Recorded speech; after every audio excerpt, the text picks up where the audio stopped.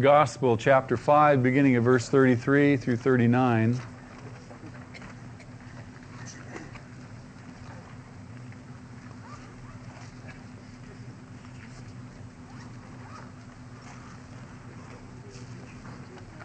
I have a question. What is Jesus' attitude, as we have been studying the past several weeks, what is Jesus' attitude towards the outcasts of that society? Is his attitude one of contempt or one of compassion? Compassion. Compassion. He says, I came not to save the righteous, but who? Sinners. He looks into our life. He sees the desperateness of it all. He sees our desperate need, even though we don't always see it. And He comes into our life and He begins a work. And that work of healing and that work of saving. And so Jesus has compassion on the outcasts. And as the Gospels and the Gospel writers make that point clear, they write of three incidences in the beginning of Jesus' Galilean ministry. The first is the cleansing of the leper. Leprosy was symbolic of what? Sin. And so if you had a skin disease, whether it was real leprosy or some other skin disease, you were considered leprous and therefore you were not acceptable in the society. You were ceremonially unclean. It wasn't so much a matter that you were contagious, but you were ceremonially unclean. You were unacceptable. And because leprosy is symbolic of sin, sin separates. In any kind of relationship, at any level of relationship, does not sin separate in the context of that relationship? If you sin against a spouse, if you sin against a friend, and that relationship, there is then distance in that relationship. So sin separates. And the only thing that can bring about a reconciliation or healing is what? Forgiveness, the granting of and the receiving of forgiveness. And so in Israel, leprosy was symbolic of that which separates. And the greater picture is that which separates man from God, sin. And so when Jesus comes on the scene in Galilee, and the leper cries out to Him, you can heal me, you can cleanse me if you are willing, Jesus says what? No, you're unclean. I don't want to have anything to do with you. You're outcast. How dare you approach me? You're not welcome here. Jesus says, no, I'm willing. Be cleansed. Be healed. And you see Him reaching out in the most dramatic fashion in the face of all of those who are around Him, listening and following and so forth. I mean, that's an electric moment. And it's a statement of Jesus' purpose for coming, and that is to receive those to Himself who have been rejected, who are the outcasts in society. And even in their own minds, they are outcasts. Even in their own minds, they're unworthy. Oh, I'm not worthy.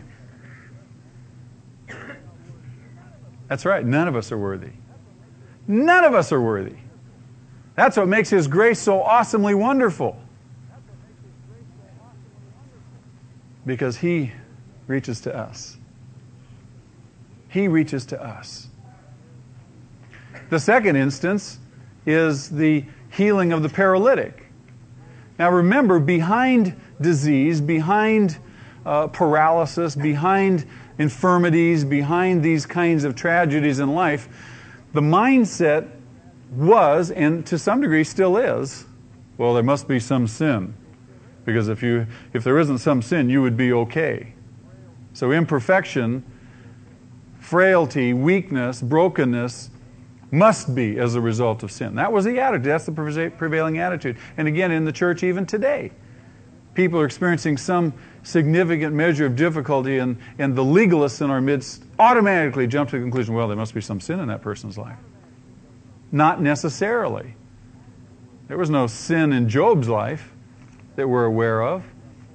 And yet the things that happened to him, as God pulls the curtain back and gives us a little bit of visibility of that realm, wholly different purposes for Job's suffering. But here's a paralytic being let down through the roof of Peter's house. What was going through the minds of all those people sitting in there? What was going through the mind of the guy that was on there? Well, I hope they don't drop me. I mean, he probably had a sense, he probably had some measure of felt guilt, whether it was real or imagined, because of the prevailing thought of the society. Well, I'm this way because there must be some hidden sin. Are you with me? So not only does he have to bear the weight of this infirmity, but he also probably has to carry the guilt, whether there was real guilt or not, we don't know. And that's got to weigh him down. And so he's lowered down through the roof. And what does Jesus say to him? What does he say? Your sins are forgiven. But before he says your sins are forgiven, he says something else. He says, take heart. Take heart. Those are two very significant words. Why? Because here's a man, presumably, who is weighed down, burdened with guilt and or grief. And Jesus says, take heart. Be encouraged. Your sins, all of them at this moment, are forgiven. What a relief, huh? What a relief. And then he heals him of his paralysis. Again, a picture of Jesus reaching out, showing compassion to what? A sinner. One who was rejected, one who's an outcast in that culture. Everybody would be judging this guy. Everybody would be looking at his life. Well, you know, if you hadn't sinned, you wouldn't be a paralytic. You wouldn't have this problem. Or if your parents hadn't sinned before you were born, or some such situation. But the great example of Jesus' compassion is in the calling of Levi we looked at last week. I love this. I love this passage. For here's Levi, the most hated, most rejected person in that society. Why is he rejected and why is he hated? Because he's a tax collector. Not just because he's a tax collector, because he's a Jewish tax collector for the Roman Empire. He's a traitor. And he's extorting money from his own countrymen and making a profit. How would you like to be ripped off knowingly, and you can't do anything about it, by someone who's of your own countryman, your own brother, if you will? Would that sit well with you? Would you say, oh, well, that's okay, it's fine. I can live with that. No, you'd be infuriated every time you came to that. Even just you think about it. It'd burn you up. Tighten your jaw. True?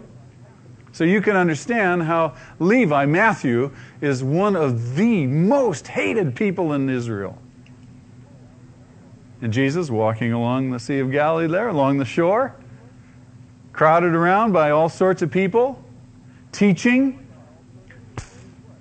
comes upon Levi, sitting at his what? Tax collector's booth. Tallying up the day's take. Counting his shekels. Can you just picture this? And Jesus says, oh, you filthy tax collector. You disgusting wretch of a tax collector. You rip off people. You're unjust and unrighteous. You're in service of the Roman Empire. Does he say that? No, what does he say? He says what? Follow with me. Do you remember from last week, those of you who are here? And he doesn't just invite him, he commands him. Follow with me.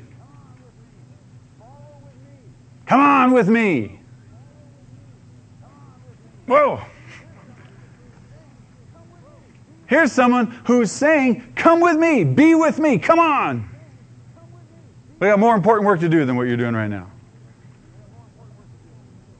And Levi gets up and does it. But what does all this show? It shows Jesus' attitude towards the outcast. It shows Jesus' attitude towards what? Sinners. Those who are separated. Those who are separated. We don't very often view ourselves as being separated. Most of us are very socially acceptable, are we not? Most of us are in. We're hip. We're cool. We live in nice neighborhoods. Most of us are not discriminated against in any significant fashion. If you're part of white middle-class America,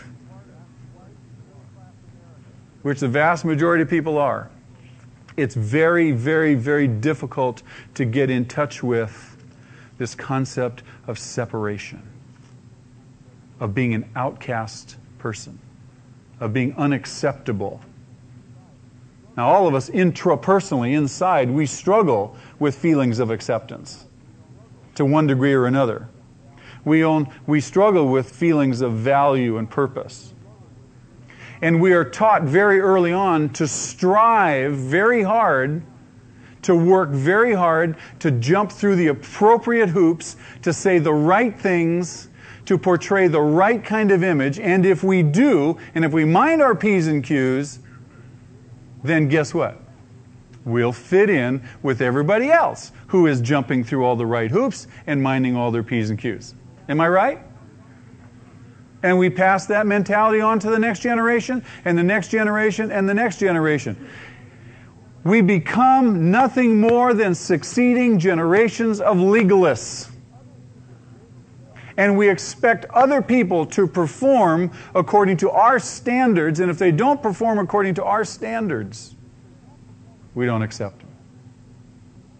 It's hard for us. It's hard for us. It's hard for the church today, and it has been historically hard for the church to be able to welcome and love sinners. I mean, real sinners. Not just our kind of sinners. You know, not bad sinners.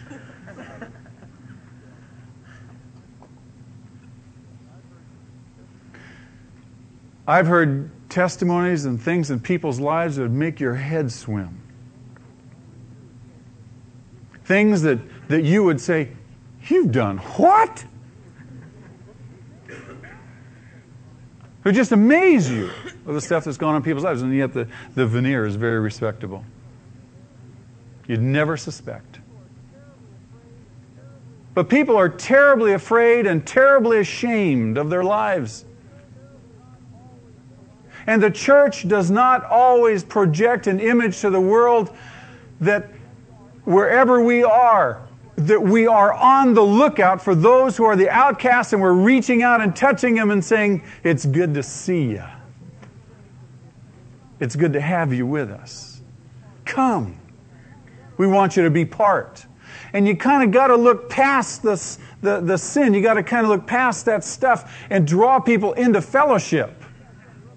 And as you draw them into fellowship and they start rubbing elbows with other Christians who are growing in Jesus, and then someone says, "Well, let's read the Bible together, and let's get on our knees together," and all of a sudden some new dynamic comes into play in their life. And they begin to open up and respond to God's changing grace in their life. And it's wholly different than they expected. Church, going to church. What does that give you a picture of in your mind? Just going to church. Most people, it's rigidity, judgmental, a duty, boring, on and on and on. Isn't that true? Most people don't, when they think about going to church, when you invite them to church, I love Friday night church. I love Friday night church, and most of you know about our Friday night service. And people will invite their friends and stuff to church on Friday night. And they say, "Church on Friday night?" I invite guys at the health club. I say, I work out on Friday morning, so I'll say, "What are you doing tonight, by the way?"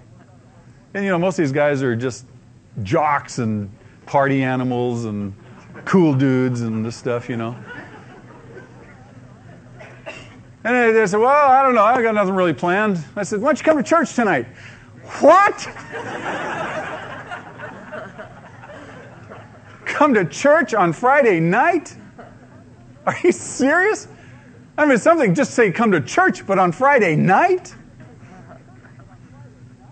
But we don't always think that church can be a party.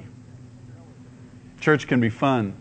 Fellowship can be exciting. It can be a place where truly you can begin to understand what it means to be valued and accepted and welcome no matter what's going on in your life. And that healing process, once you begin to allow yourself to be permeable to the process, that healing process begins to take its effect in your life. Am I right? So Jesus welcomes who? Sinners. Now, he doesn't expect these guys. He doesn't ask the paralytic to perform. He doesn't ask the paralytic to repent. He doesn't even say to the leper, repent. And he certainly doesn't say to Levi, repent. He says, come on. Come on. The call, the invitation always precedes repentance. The repentance happens in the context of community. In the context of a safe, warm environment where people feel, I'm accepted. These people aren't so bad. They're friendly. They're just like me. Wow!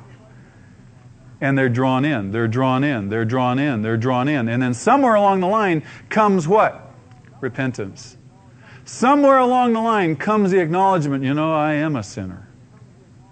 And I do need God's forgiveness.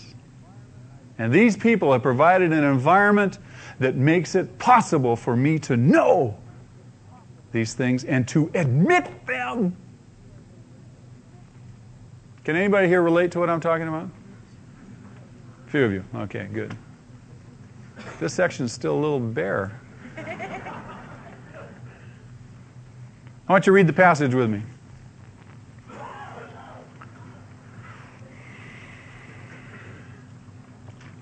Remember, Jesus is in Levi's house. He's commanded Levi. Levi's left his tax collector's desk. He's going to walk with Jesus. And he's astounded at the relationship, of the offer, the acceptance, and all that. And so he says, we're going to have a party tonight. I want you to come to my house, and I want all my friends to meet you. Now, who are Levi's friends? Who are our friends when we get saved? We don't know anybody in the church, right? So all of our friends are who? Other tax collectors, sinners, prostitutes, liars, thieves, you name it. Just like we were.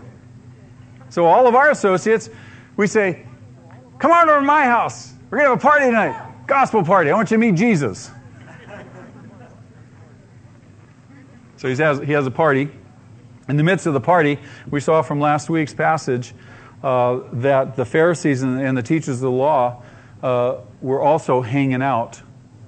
They're always, you're going to see this with the rest of the Gospels, they just dog his heels and they nag at him and nag at him. They're the just legalist paramount.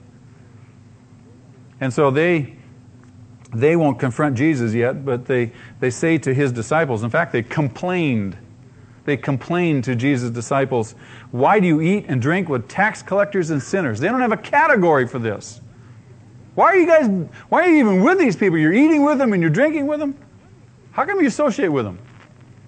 Jesus, overhearing them, quotes the famous statement. He says, it's not the healthy that need the doctor, but it's the sick who need the doctor.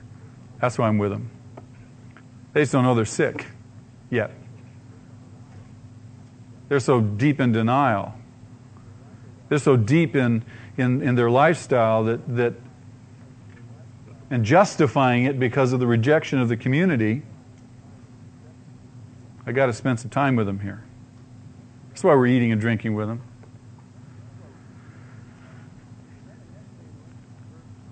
And then they next say to him in verse 33 of Luke's Gospel, chapter 5, they say to him, John's disciples often fast and pray. Now it's curious that the Pharisees would point to John's disciples as being exemplary. Do they hold a certain admiration for John the Baptist and his disciples? Really?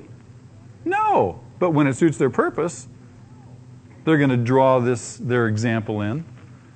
Say, well, John's disciples often fast and pray. And And our disciples often fast and pray. But your disciples are having too much fun. They're here partying. They're here eating and drinking with these sinners. How can you stand this, Jesus?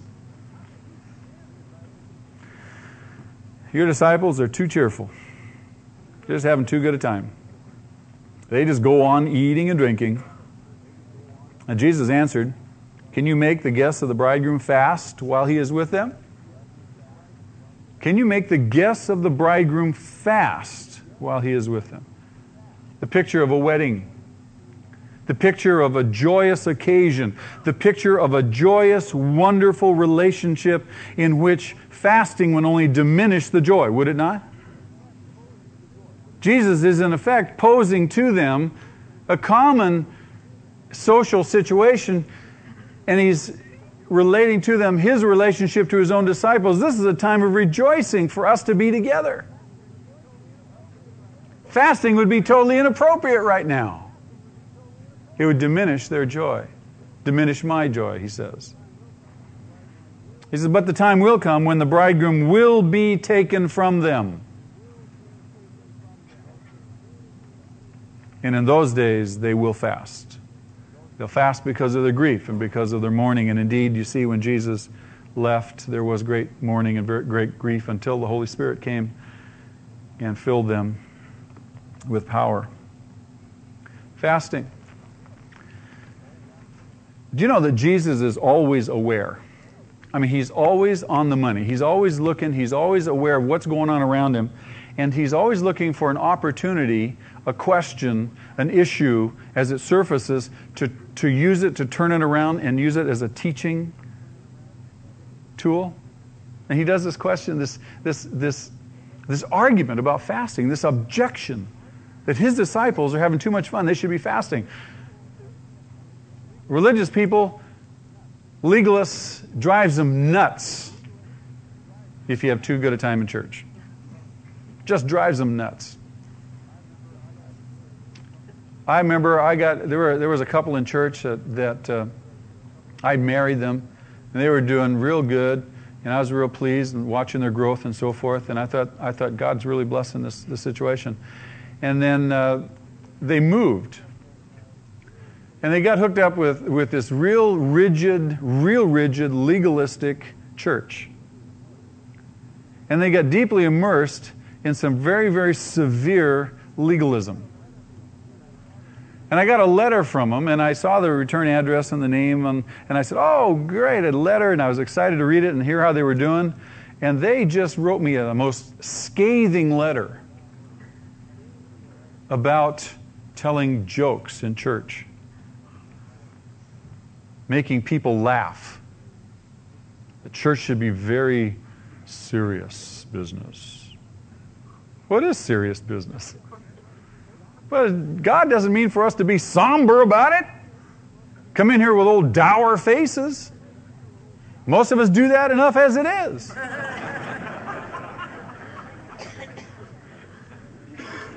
I want you leaving here thinking, that was real. That was real. I needed that. I don't want you leaving here whipping yourself because you're not performing well enough. Sometimes you do, and that's my fault. But the majority of the time, I would hope that you'd leave here feeling exhorted, challenged, thoughtful, reflective, hopeful, strengthened, blessed. And some feeling a little discomforted because of the foolishness in your life.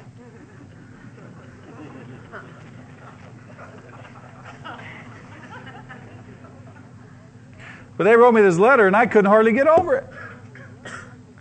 And so I wrote them back, and I said, I'm sorry you feel that way, but I think this is the way church ought to be. And they wrote me back another letter, even worse.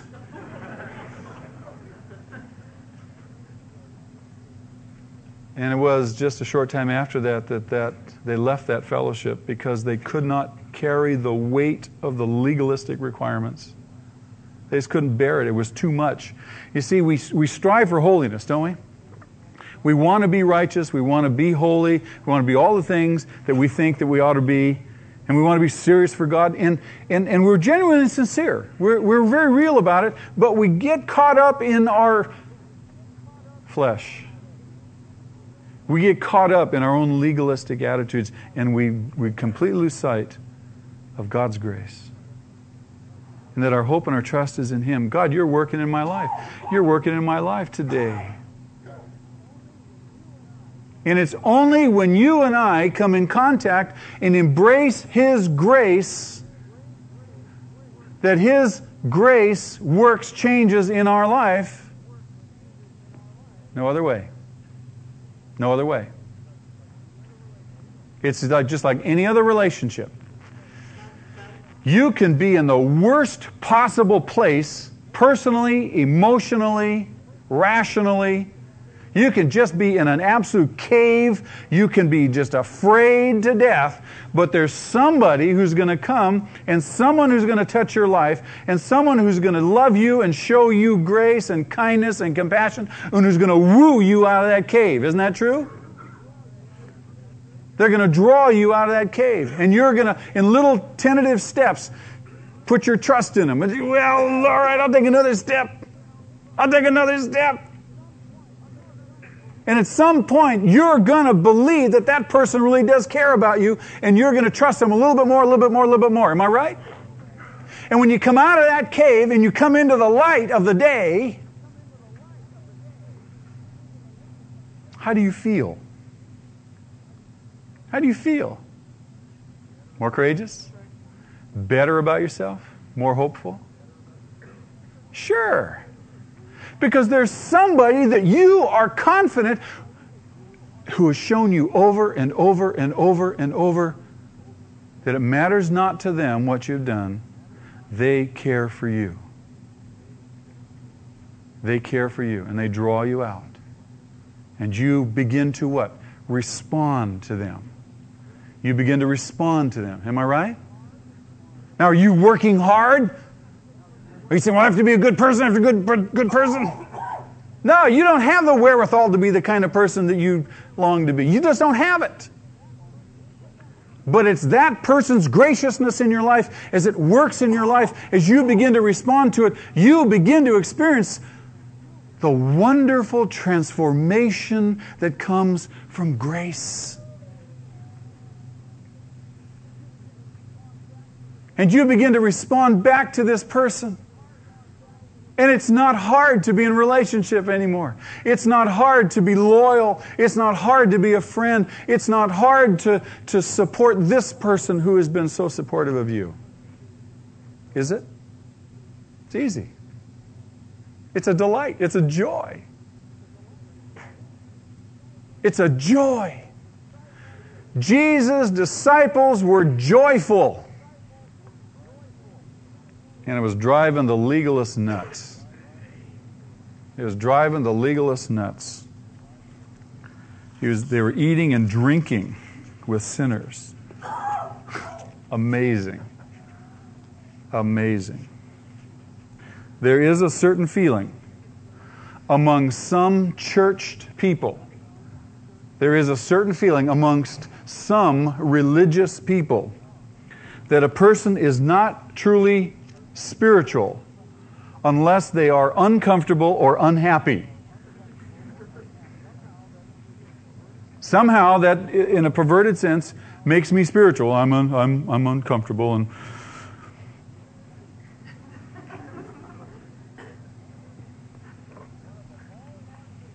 one of the hallmarks of the Christian faith, if you look at Romans chapter 14, verse 17, Romans 14, 17, one of the hallmarks of the Christian faith is joy. Joy. Joy. Paul, the Apostle Paul, remarks in that passage. He says, the kingdom of God is made up of what?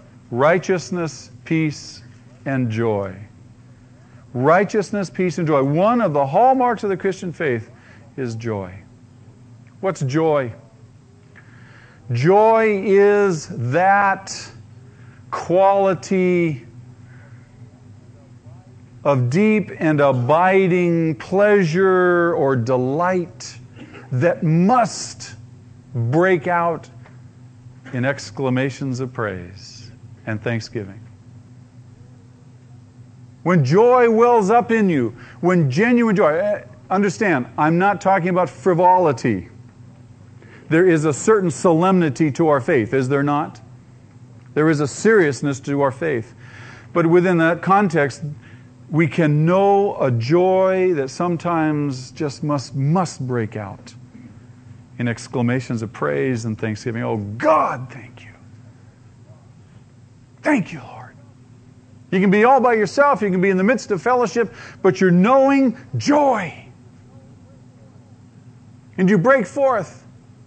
Some of you at the offering this morning, you were in touch with that. And you dared to out loud say, thank you, Jesus. You dared to allow yourself to step outside of the norm. It was okay. You felt kind of good about it.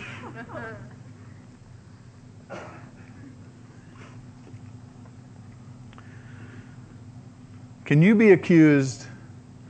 Could your life be accused of being too joyful? Would the legalists of the church point to you and say, you're having too much fun in church? You're having too good a time. You should be more serious. Meaning you should be more dour. Can we be accused of being joyful people? Do people look at our lives and say, wow, what is it about you? I've seen you in this setting and that setting. I've seen you in trials and difficulties. But you always seem so joyful. Why? Why? I would submit to you that the majority of Christian people today in America are not joyful. They're not full of joy, joyful. I would submit to you the majority of Christian people today in the church are legalists. They're performers. They're performing in order to be accepted. They're performing in order to be Christian. And they're not in touch with God's grace. How can I say that? Because I talk to so many people inside and outside the church. I see the ineffectiveness of the church in society to a large extent. I see the attitude of society toward the church as being irrelevant. When I know that down deep inside people are longing to be loved, they're longing to be cared for, they're longing to be part of family, and that's what church ought to be, shouldn't it? But they don't see the church that way because, why? The church is not portraying, by and large, that kind of picture of a community that understands process. And that God's working. And that people more than anything else need to be encouraged in the process. So they can come to a place where they can finally admit whatever it is they need to admit.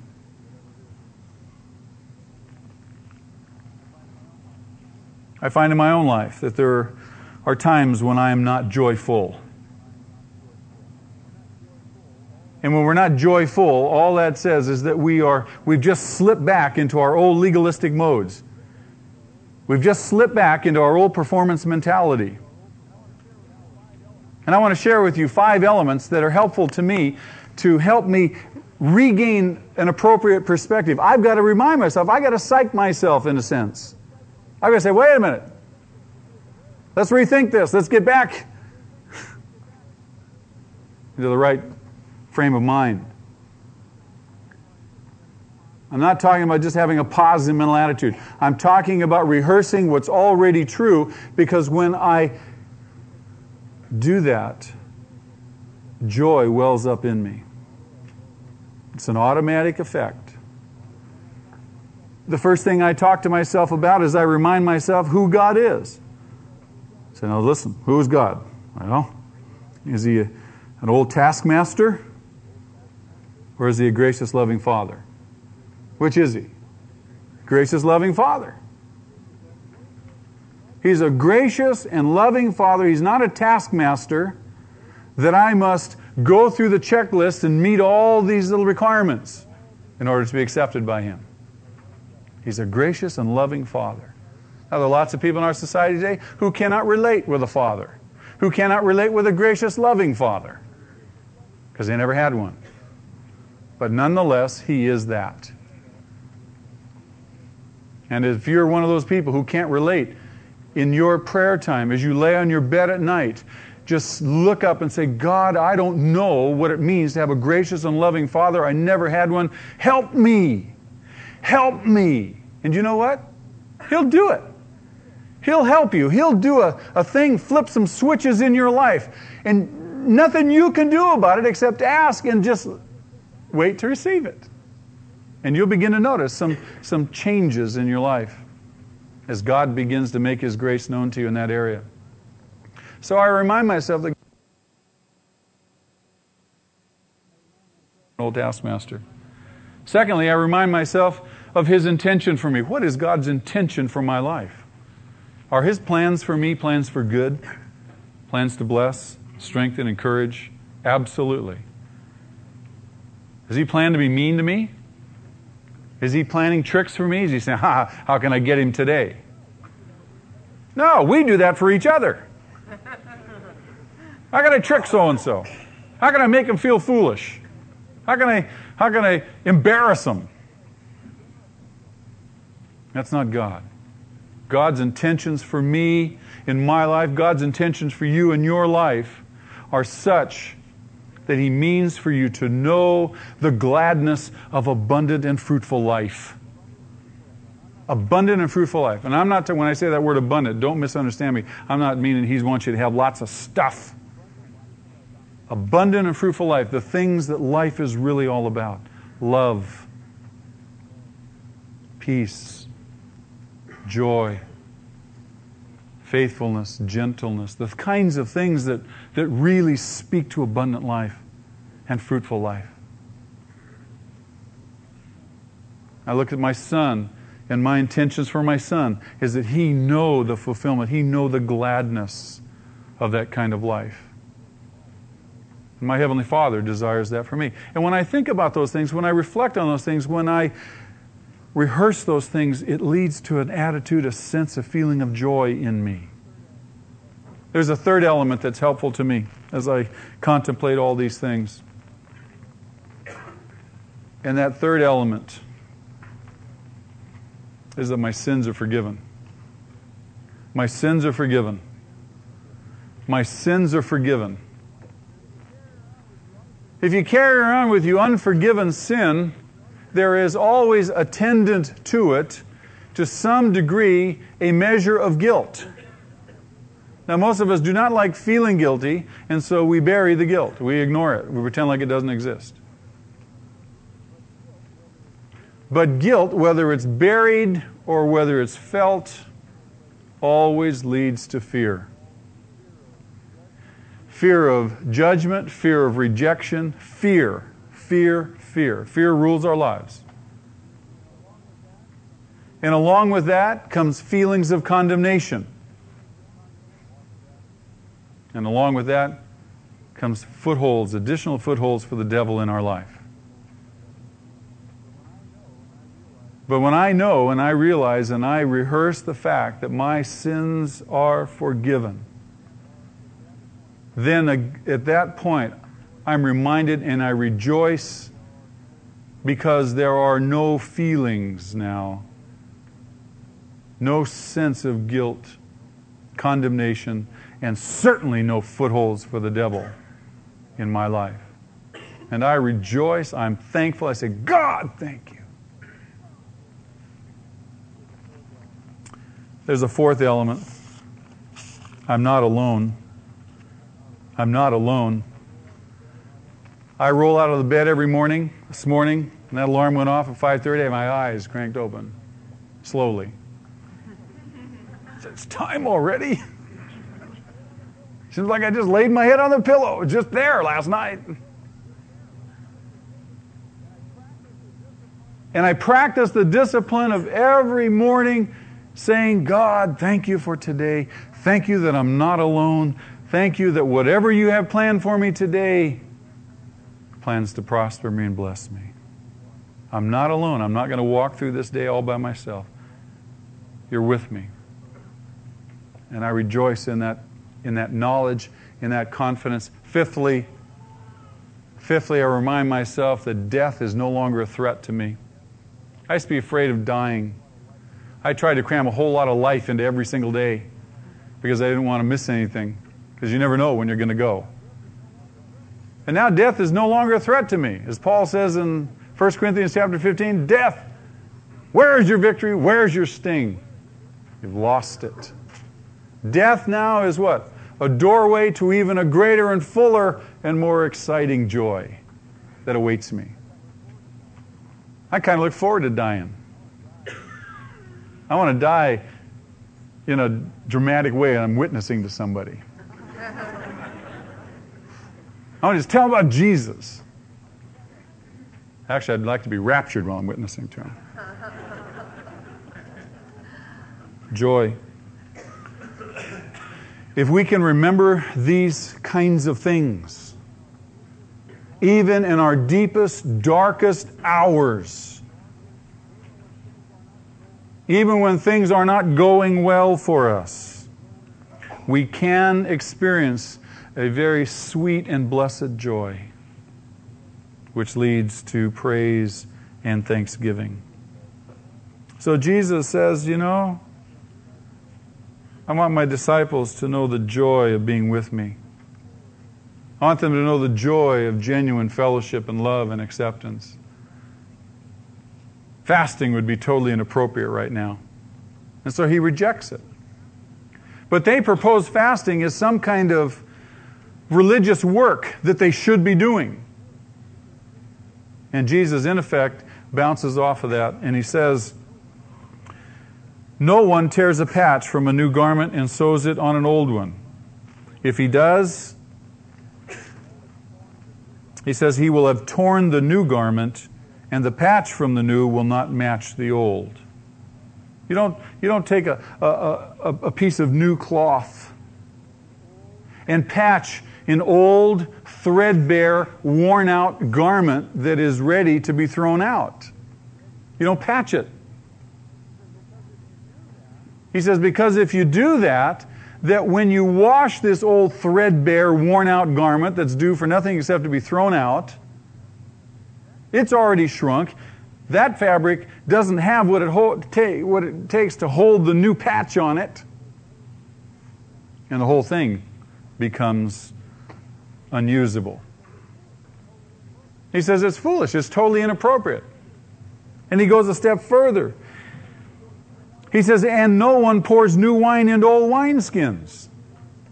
Old wineskins, meaning they were skins, they were already stretched out, they were brittle, they were hard, there was no more room. New wine gives off gas, expands a wineskin. So you required a new wineskin that had a certain elasticity that it would expand. But if you pour new wine into old wineskins that are already stretched out and brittle, they would break. You'd lose the wineskin and the wine. It's foolish. It's an absolute foolish activity. And so he goes on and he says, and no one pours new wine into old wineskins. If he does, the new wine will burst the skins, and the wine will run out, and the wineskins will be ruined. He says, no, new wine must be poured into new wineskins. He's making a statement. He has not come to patch up Judaism. He's not come to just put a patch on the old religious ways. He's come to bring a brand new garment. The garment of righteousness, the garment of peace, peace with God, and the garment of joy. A brand new garment. Totally new. Totally new. But the Pharisees are proposing that they should be doing religious work, fasting. As was the custom of the Pharisees, they would fast every Monday and Thursday. Very religious. Read Matthew chapter 6. We'll get there when we get to the Sermon on the Mount. Jesus doesn't prohibit fasting, but He does prohibit and tell His disciples, don't fast like the hypocrites do. The hypocrites, the Pharisees, the religious people would stand on the street corners on Tuesdays or Mondays and Thursdays, their days of fasting, and they would put white powder on their face to make themselves look real gaunt and real spiritual. And they would wear old clothes, and they would stand there, and people would walk by and say, ooh, they're fasting. Ooh, how spiritual. They did it for self-display. Look how spiritual I am. Church, we don't involve ourselves in religious practices for the sake of displaying our own righteousness. We gather together, we enjoy fellowship, we pray, we study the Scriptures, we reason together, we share the gospel with others, we give of our resources, our time, and our energy. Even when we fast, we do so for totally different motives. And those motives find their basis in God's love and grace to us. And as you know how, and as you learn how to respond to His love and grace, you will respond in kind. But it's so easy to slip back into our old motives, our own legalisms. Fasting is an excellent spiritual discipline, but for the right reasons. To ensure the fact that there are things in my life that don't become my master. You can just tick down the list. There are things in our life that can very easily become master. Television, food, cigarettes, on and on and on. And people should deliberately fast to demonstrate the fact that they are master over these things, not these things over them. People can fast as an expression of a repentant heart. God, I need to spend some time. I need a season of repentance, and I want to express that repentance through some physical means, and fasting is a wonderful means. But it's where's the heart? You may be in a season of mourning and grief and loss. Fasting is totally appropriate. Fasting is a wonderful discipline spiritually. For Bible study, for seasons, special seasons of prayer and Bible study. I found in my own life that as I fast, there is a certain physical weakening that occurs. And in the context of that physical weakening, I've discovered that there is a heightened spiritual sensitivity. Heightened spiritual sensitivity. God's strength in my weakness. So I'll deliberately weaken myself with fasting. I'll deliberately expose myself because I want to draw closer to the Lord in my own subjective experience. In unison with the Scriptures, study the Bible and prayer. Tremendous purposes. But you don't stand out on the street corner. Jesus says, don't do it like the hypocrites. He says, wash your faces. Don't put powder on them. Wash them. Put a smile on. And don't tell anybody what you're doing. It's between you and your Father in heaven. So their fasting is an excellent discipline. But Jesus, again, doesn't come to support the religious system. He comes to bring a brand new way for us, and He comes that we might know His grace. And His grace does not come to us on the basis of our performing. It comes to us on the basis of faith. On the basis of faith. It's a free offer. Biblical Christianity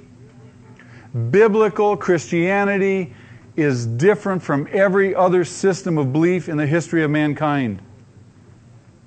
Biblical Christianity. There are lots of people who call themselves Christians. There are lots of cults who call themselves Christians, and they are not Christians by biblical definition. They're sincere people. They mean well, but they are sincerely deceived. A couple of weeks ago in my neighborhood, it was a Saturday, and I was in my front yard. We put up a little basketball hoop for my son, and we were shooting baskets together. And there were some people walking the neighborhood, going door to door, and I was watching, and they had an armload of books, so I figured there was some religious cult. I could hardly wait till they got to me. I live on a cul-de-sac, and down toward the end of the cul-de-sac, they were just making the bend, and we have some neighbors who live down there who come to our church, and one of the gals who lives in the house was talking to these two women who were carrying the books around. And they were there for about 15, 20 minutes. I'm shooting baskets with my son, watching these guys, what's going on. And all of a sudden, I see my neighbor turn and point down towards me. I said, okay, here we go. And then she brings them down to my house.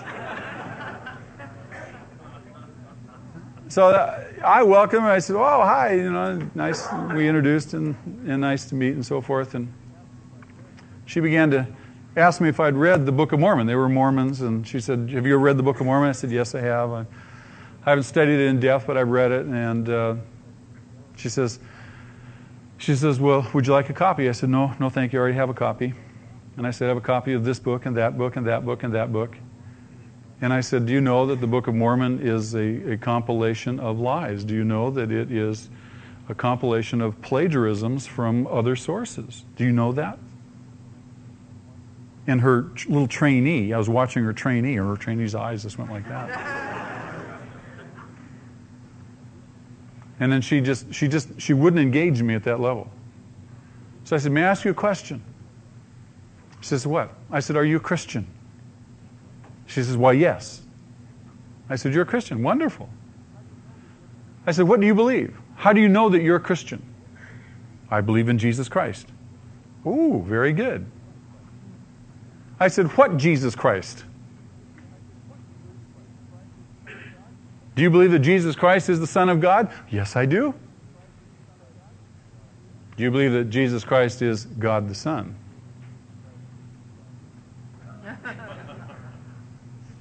No. I said the Bible clearly states, Jesus' own words, He and the Father are one. If you've seen me, you've seen the Father. The Apostle Paul categorically, doctrinally tells us that Jesus is God. The Old Testament testifies, and I pulled out a Bible, and I showed her in Isaiah, and I showed her in Malachi, and I showed her where all the places where I showed her where Jesus is called Emmanuel, God with us. I said, you see, He's God. So, if you don't believe that Jesus is God, then you don't believe in the God of the Bible, and you don't believe in the true Jesus Christ. Hence, you are not a Christian. I said, I don't mean to insult you, but I want you to know that you are deceived. You've not done your homework. And I gave her a couple of names of some books. I said, I would encourage you to go get these books and read them and study and see if, in fact, what I'm saying is true. I said, after all, Luke in the book of Acts spoke of the Bereans, who when Paul came and preached to them, they were more noble than anybody. They searched the Scriptures daily to see if that which Paul was telling them was true. Now I would urge you, I said to her, be more noble than all of your other counterparts, compatriots in your Mormon church, and you go check out what I'm saying and see if it isn't true. Biblical Christianity is not just another religion of rules and works. Biblical Christianity, beloved, is the expression of God's righteousness, peace, and joy in this world. God's righteousness, not ours. God's peace, not ours. God's joy, not ours. God's love poured into our hearts by the Holy Spirit that's given to us. Biblical Christianity. A brand new garment setting men free. Setting people free who are so frozen and so locked into performing in order to be accepted. And they come into the church and they pick up that same performing mentality and they got to go through all the works. You don't get baptized because you gotta be baptized, otherwise you're not saved. You get baptized to tell the world that you identify with Christ. It's in your heart. Communion is not just some empty religious work. Communion is a heartfelt, physical, external expression of an internal relationship with the Lord Jesus Christ through His death on the cross. And you say, God, thank you. And Jesus, thank you for dying for me. When we give our money, it's not just some empty religious activity. It's because we acknowledge His grace to us in providing for us, and we return back a portion of that which He's given to us so that His kingdom can continue to move forward and grow. When we get together in fellowship, it's so that we can encourage and nurture one another on. Not I've got to go. I get to go. I can hardly wait.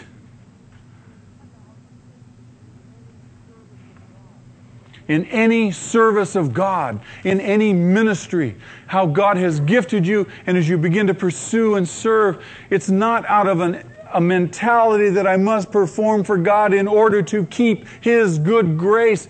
No, the basis of my performance is I already have His good grace. I'm already accepted by Him. And I'm only performing in response because I love Him. I serve in the new way of the Spirit, not in the old way of the written code. Romans chapter 7, verse 6. I serve in the new way of the Spirit, not the old way of the written code. I put off the old life. I can't mix the old life with the new. No more one foot in the kingdom and one foot in the world anymore. I put it all away. You can't pour new wine into old wineskins. Can't mix the old and the new. It's a whole new life. It's a whole new hope. A whole new world has opened up to us. Receive it.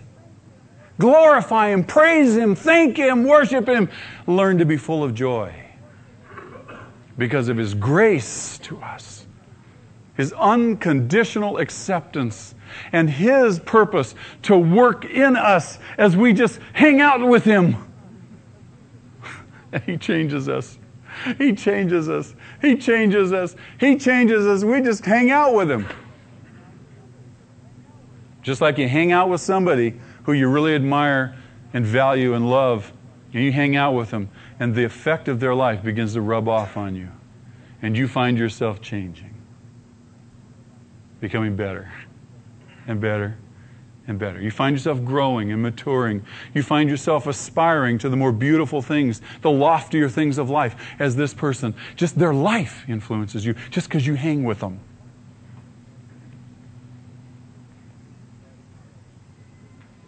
Man, Friday night, sitting in the service, he was sat at my table at the For Men Only yesterday.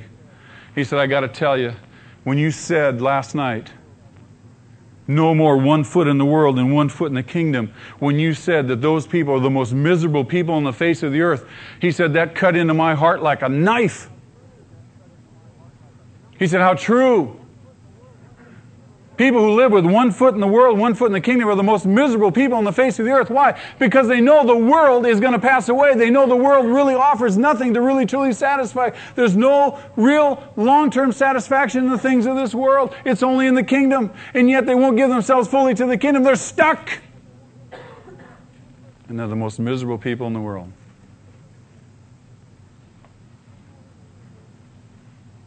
No more mixing the old with the new. Throw it away. Trust God. Get into a relationship with Jesus Christ. Start partying with Jesus. Never mind what the legalists say. Never mind what the devil starts blowing in your ears. Say, get out of here. I love Jesus. And He and I are going to where the sinners are. He and I are going to go minister where the sinners are. He and I are going to go learn to love people and show acceptance and value. And we're not going to play church. We are church. A community of God-filled people, joy-filled people. Amen? Amen? Pray with me.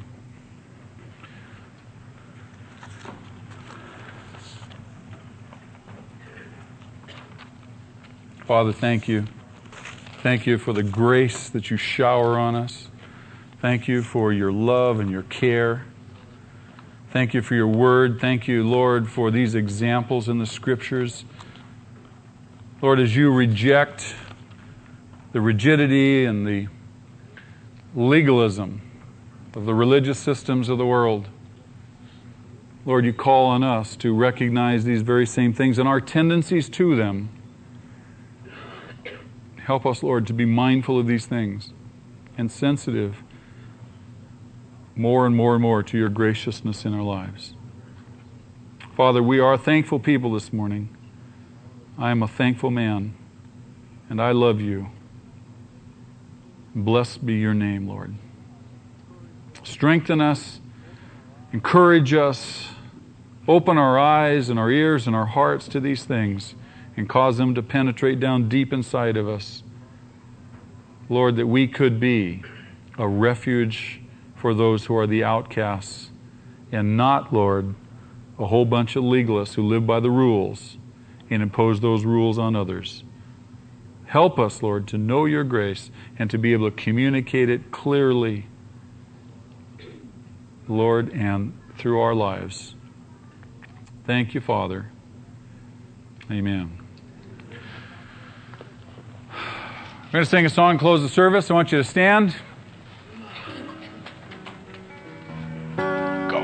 When he rolls up his sleeves, he ain't putting on the Ritz. Our God is an awesome God. There's thunder in his footsteps and lightning in his fists. Our God is an awesome God. You see, the Lord, he wasn't joking when he kicked him out of Eden. It wasn't for no reason that he shed his blood. His return is very close, so you better be believing that our God is an awesome God. Oh, our God is an awesome God. He reigns from heaven above with wisdom, power, and love. Our God is an awesome God.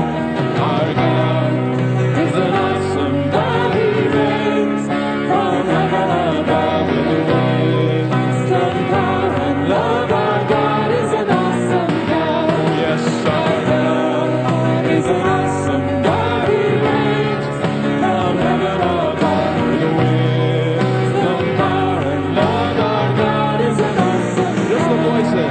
Our God is an awesome God. He reigns from heaven above with wisdom, power, and love. Our God is an awesome God. Oh God, you're an awesome God. Oh God, you're an awesome God. You reign from heaven above with wisdom, power, and love. Oh God, you're an awesome God. Oh God, you're an awesome God. You reign from heaven above with wisdom, power, and love. Oh God, you're an awesome God. Oh God, you're an awesome God. Who reigns from heaven above with wisdom, power, and love. Our God is an awesome God. With wisdom, power, and love. Our God is an awesome God. Wisdom, power, and love. Our God is an awesome God.